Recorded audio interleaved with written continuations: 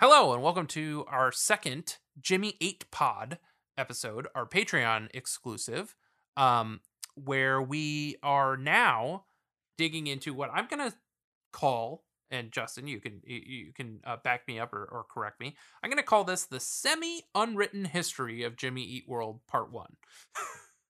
Fitting. I like it. Because we're referring to a written document that user Burn Echo posted to Reddit recently, which is just the archive.org page from the old Jimmy Eat World website. And it's their history that they outline themselves. And we'll talk about who we think wrote this history.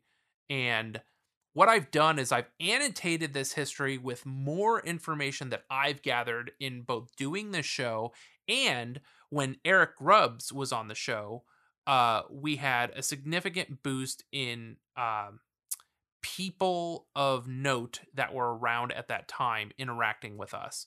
One of which is this guy, Bill, who is the original drummer of Horace Pinker for the first 5 years. And he has an insane knowledge of what was going on in Phoenix at that time, music wise, with Wood and Blue Records, who we'll talk about. And he's given us a ton of flyers that we can reference. And then with the names that I gathered from Bill, then I went ahead and cross-referenced it with all these old flyers that Wood and Blue Records has put out on the internet and all this stuff. So I've downloaded them.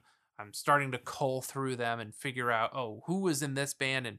And what's great is this guy, let me get his last name.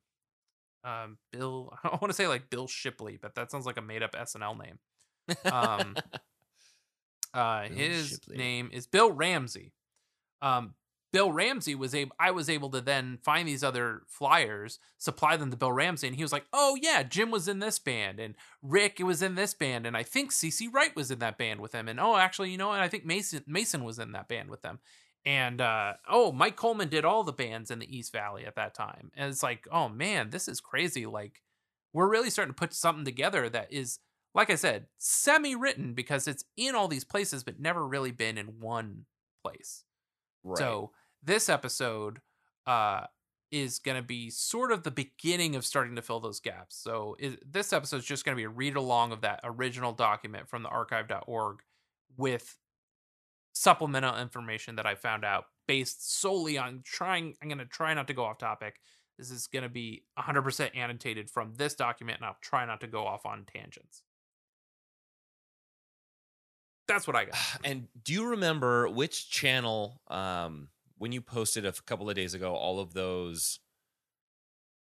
On Discord. I think. Yeah. Do you remember which channel that was in?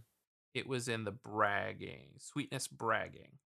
There it is. Perfect. Okay, cool. Yeah. I just wanted to make sure I had these up. I'm not going to go through, actually. So I'm teasing, but I'm actually not even going to go. None of the stuff that's in these flyers, I'm going to touch on, really. I'll touch on Wood and Blue Records. I'll touch on a couple of these shows, but I'm not going to touch on Kessel. I'm not going to touch on what was the other band? Carrier. I might mention Cornbread and Grimace, but outside of that, I'm going to try to stick to the document. I think part 2 will dig into Carrier, we'll dig into Kessel, we'll dig into all this other stuff, because now, knowing what I know now, I have even more connections that I've reached out to and are willing to help fill in these gaps. So I think part 2 will be an even more exciting thing. And I think if you want to hear the rest of this episode, I guess you can go to patreon.com/JimmyEatPod. And now we can dig in. See you there.